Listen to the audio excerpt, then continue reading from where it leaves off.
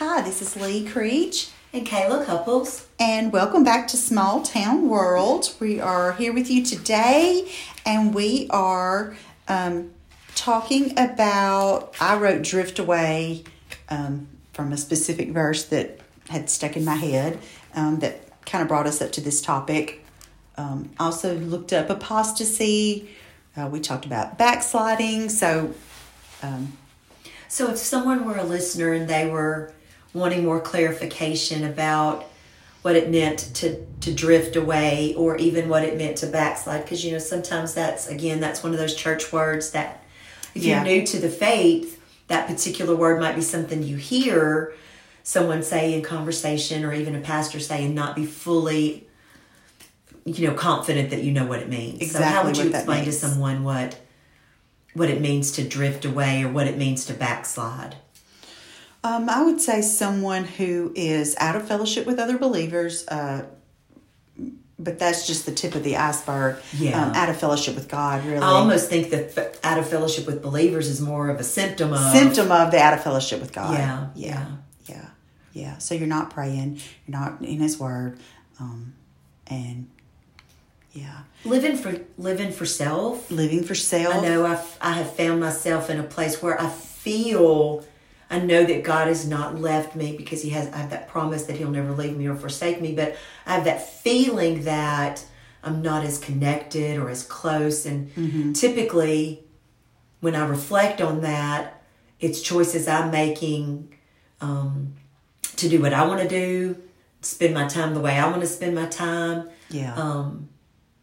Have fallen into a sin and not, the Lord had to open my eyes that a particular thing was a sin.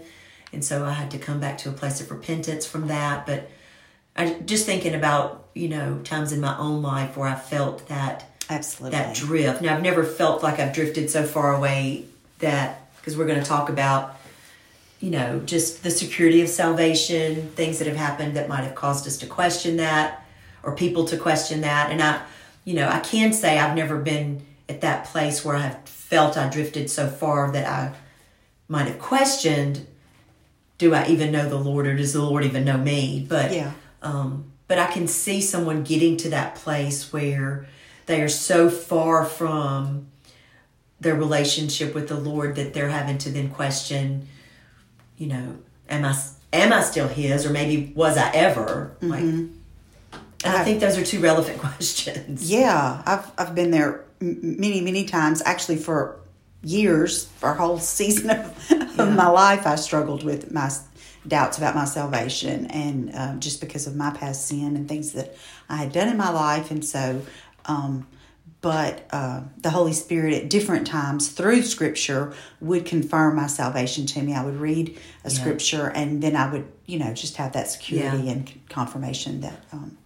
So just kind of setting up our conversation today, I think maybe a good way to say it is that just like with different denominations, there's different theology, different points of doctrine, and depending upon what doctrinal or theological background you have, there are two kind of different viewpoints regarding salvation. And there are those that believe that once you have been grafted in, once you have been adopted into the family of God, then you are secure in your salvation, and you need not worry that some sin is going to separate you from Christ. So that's the one side. And then the other side of that is that when you fall away, when you drift away,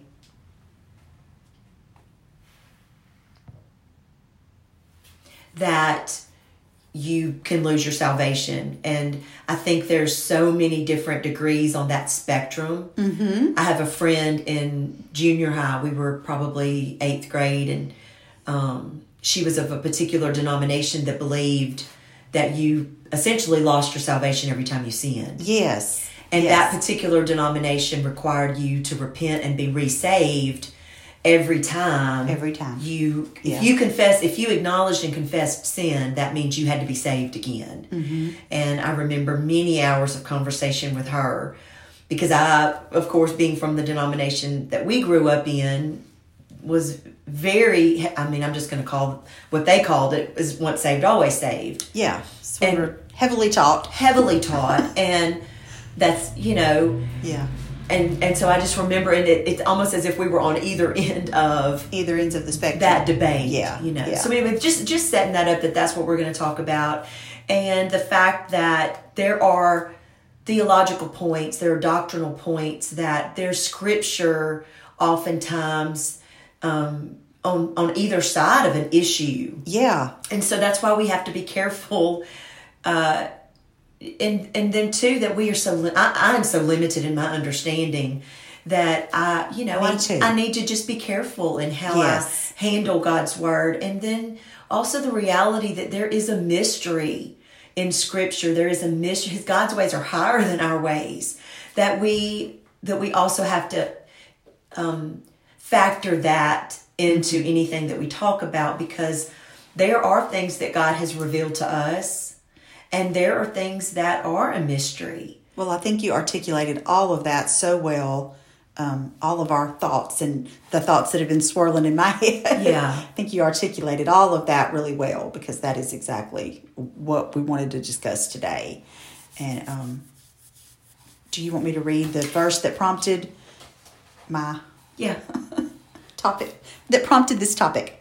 Hebrews 2:1-4, for this reason we must pay attention all the more to what we have heard, so that we will not drift away. For if the message spoken through the angels was legally binding, and every transgression and disobedience received a just punishment, how will we escape if we neglect such a great salvation?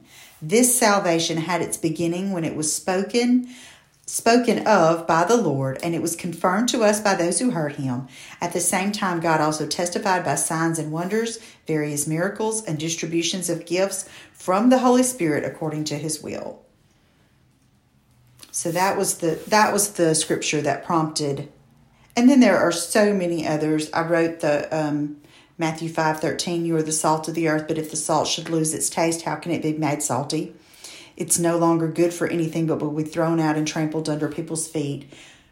You talked about the vine being cut. I had also... John 15 is the chapter that particular... And this author talked about Matthew 13:24-30, the parable of the wheat and the chaff. Mm-hmm. I think it's all basically talking about the same thing.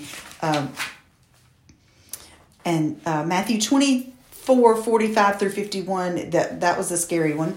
It's who then is a wise and faithful servant whom his master has put in charge of his household to give him food at the proper time. Blessed is that servant whom the master finds doing his job when he comes. Truly I tell you, he will put him in charge of all his possessions. But if that wicked servant says in his heart, my master is delayed, and starts to beat his fellow servants and eats and drinks with drunkards, that servant's master will come on a day that he does not expect him, in an hour he does not know, and he will cut him to pieces and assign him a place with the hypocrites, where there will be weeping and gnashing of teeth. So scary. There's hard words. Scary words. Yeah. And so those words make me question the once saved to the always saved theology. I'll just be honest. Yeah. It makes me struggle with it. And I've read some stuff recently that support it, that are beautiful and wonderful, and I agree with so many things about it. But then I still have doubts in the back of my mind. Yeah.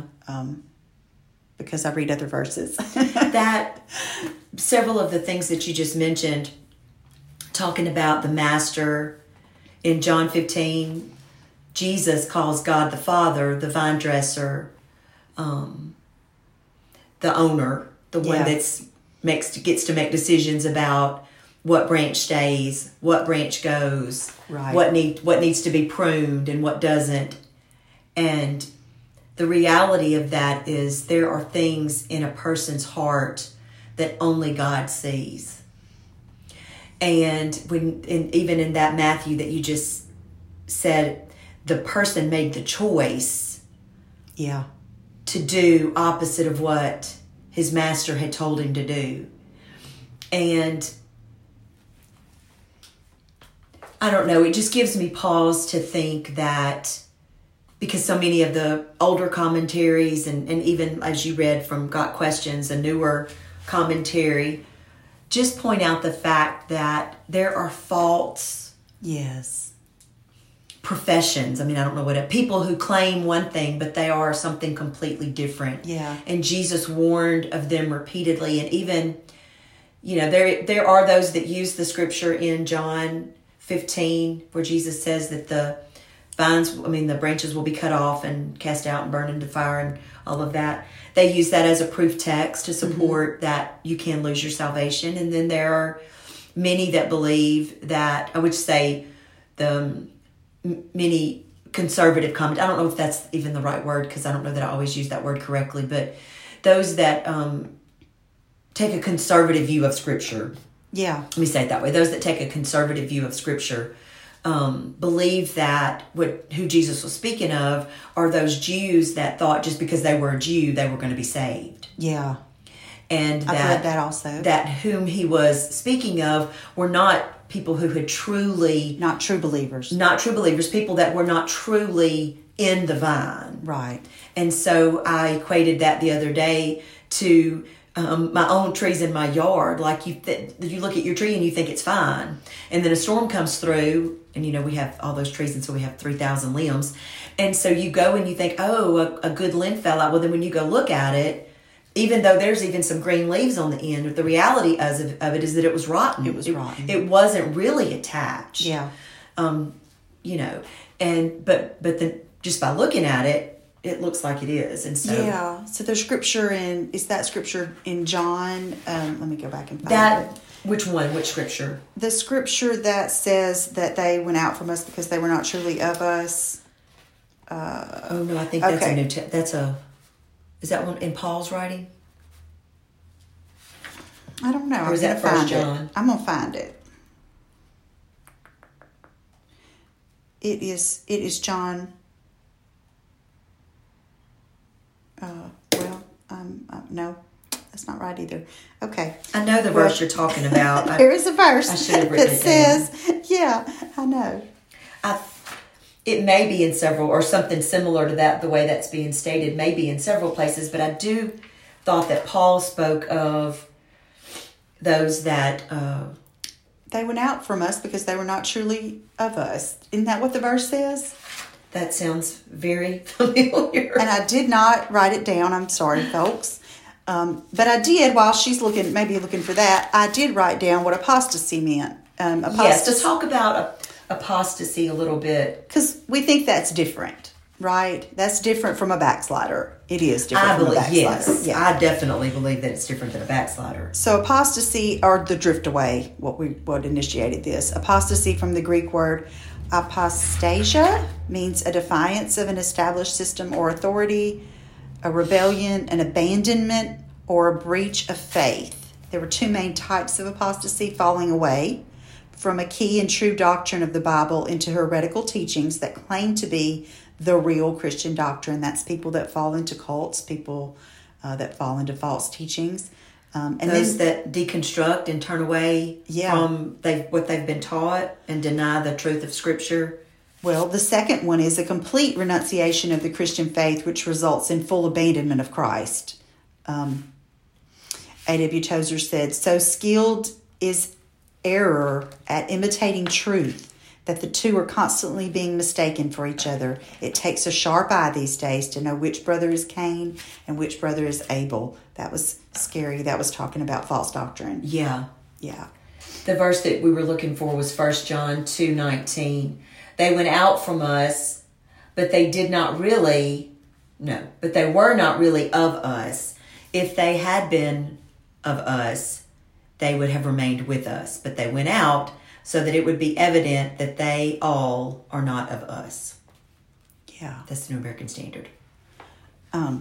This author, and we don't know his name in Got Questions, he did, like I said, I loved so many of the things that I think it's two different articles, and this author said, "A Christian is one who has been redeemed from sin and placed on the path to heaven. He is a new creation, and his heart has been turned toward God. His old nature is gone and passed away. Yeah. His new nature would no more desire to give back his salvation and return to his own old self, condemned to hell for eternity for sin, than a heart transplant recipient would want to give back his new heart and have his old diseased one placed back in his chest. The concept of a Christian giving back his salvation is unscriptural and unthinkable, because actually, and that's exactly the words that I would say to myself whenever I have questioned in the past. I would say, but can a person give it back? And his response to that is, would you pull out your heart if you were a heart transplant patient and give it back? No, you wouldn't. Right. If you were a true believer, it would be unthinkable to give back your salvation. So I loved that. It did give me and I think part of my several thoughts on that is that, number one, it's remembering where salvation comes from and how salvation is accomplished. Yes. And I think the fact that it is a complete work of God in us, and nothing that we can do. and nothing that we can do, that it is only, a breath, I believe, that's our only, is the expression of our faith. That's our only role we play in the salvation of our souls. Now, the sanctification process that comes after that, it's kind of like what we were talking about earlier, the baby Christian staying a baby, or actually growing into maturity and bearing fruit and doing all the adult things that an adult does, But the actual act of salvation is a work of God in us. Even what it takes for us to believe is a gift from Him. Yes. And so that gives me pause when I start thinking about the fact that whether someone could lose or not. And then the other things are things that have how He speaks of us as His children. The adoption, that process that we've gone through, and the price that He paid, and the redemption that's been, and the ransom that's been paid, all the things that He has done. Yeah. Yeah. The word sealed also, I say that to myself too. Yeah. In security, that we've been sealed. Sealed. Yeah. We just read, I didn't write down the reference of it, but that was one of the ones we looked at while we were talking before we recorded, is again that, so He draws us to Himself, gives us what we need to accept Him, opens our eyes to believe Him. He already paid the ransom. We take the gift that's freely given, unwrap it, accept it. The new creation process begins because of what He has done in us, and then the Holy Spirit seals it up. And so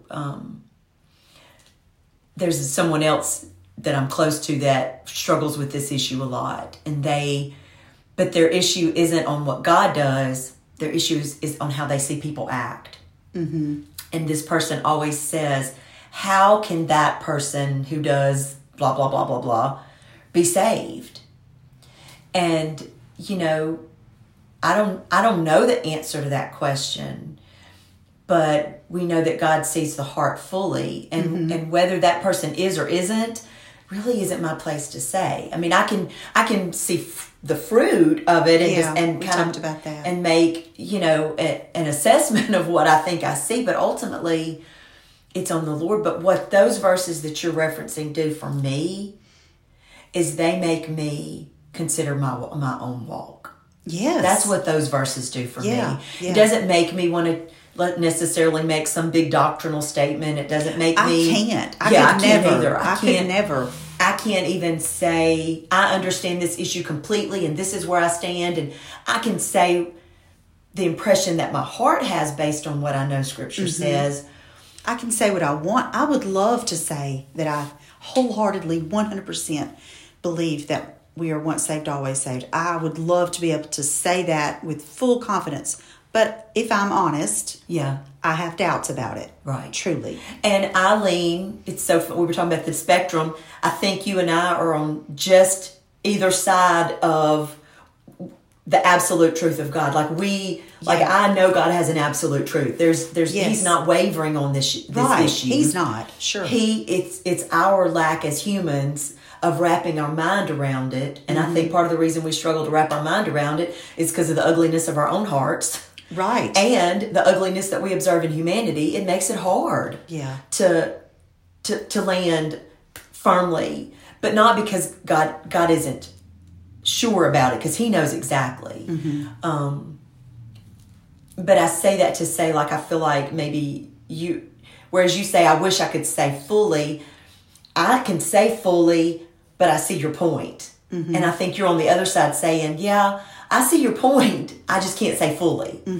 And but the beauty of that to me is that it keeps us pursuing. Yes. Because it does keep me pursuing. It does make me want to say, okay, God, I think I know, but I'm not sure I fully know exactly what your word says about it. Yeah. Or I think this is what I believe, but I'm not sure I can articulate why I believe it. Right. Show me in your word what your word actually says. Like, Yeah. I want to, like you were saying, I want to know God rightly. I want to know God rightly. Yeah. And because I know He has an absolute truth regarding this issue, I do want to know. Yeah. And that mystery just keeps us pursuing. Yeah. You know.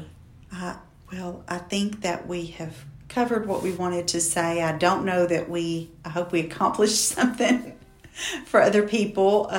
Do you feel like is there anything else we need to add to what we've said? I will say this. One of the purposes of having a discussion like this is because there's someone out there saying, I mean, I've always been taught such and such, but I read this verse and now I don't know. Or I thought I knew what I believed and now I'm not. I mean, like, all those things. And to be able to say, oh, there's other people that feel that way. And there's a process to go through to figure it out. Yeah. And as we have said I don't even know how long we've been doing this, but from the very beginning. March of 2021. From March of 2021, that the answer's found in God's word. Absolutely. And so I think that it's beautiful to have these discussions. It's beautiful to acknowledge to God, I don't understand. Or I think this, but I'm not sure. Show me what your word says. I have doubts about a particular issue. Where do I go to find the answer? And I mean, I can tell you what we do. And number one is we search scripture. That's where we start. Yeah. And then we take these scriptures that we think we know what they mean, and we go investigate what other learned people have to say about those scriptures. I know you brought up. And then we still question them. And then we still question, and we say, well, this one says this, but this one says this. What? Yeah. And that's how we continue to pursue God. Whether either one of us is right or not, I don't know, but that's the journey that we're on, and that's the pursuit of truth. Yeah. And so I think, if nothing else, my prayer is that for the listener of this podcast to say, I've wondered about that issue too. Yeah. Let me go see what God's word really has to say about it. Or even to hear a preacher that you feel like may be misusing scripture. Yeah. I just think all of those things in educating ourselves in what God's word actually has to say, it does help us evaluate. Was I taught this because this is church tradition?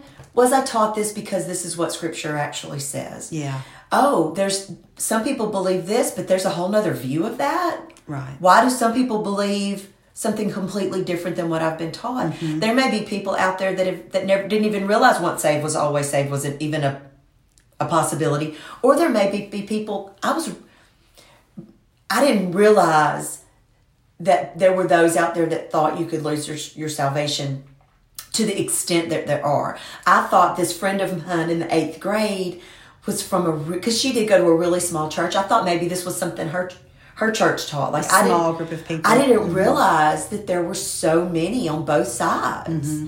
And, it does cause me to explore more of what God has to say about it. Yeah. Either number one, so I can defend my own beliefs, but really more than that, so that I can view the issue rightly. Yeah. Based on God's word. So that's my encouragement. And remember that we don't ever take one scripture out of context and base a theology on it either. Right. We need to know the whole picture. What the whole picture Yeah. says. Yeah. Yeah. So scripture, that's what we leave you with today is wrestle. I'm right in the middle of Job, and Job was not rebuked. Well, he was a little bit rebuked by God for interpreting who he was, but it wasn't the wrestling part. Right. Like Job wasn't rebuked for wrestling with God about misunderstanding and not knowing what was happening. So ask the hard questions, like you said, and go and see what God has to say about them. Yes, absolutely. Well, thank you guys for joining us today, and we'll see y'all again next time.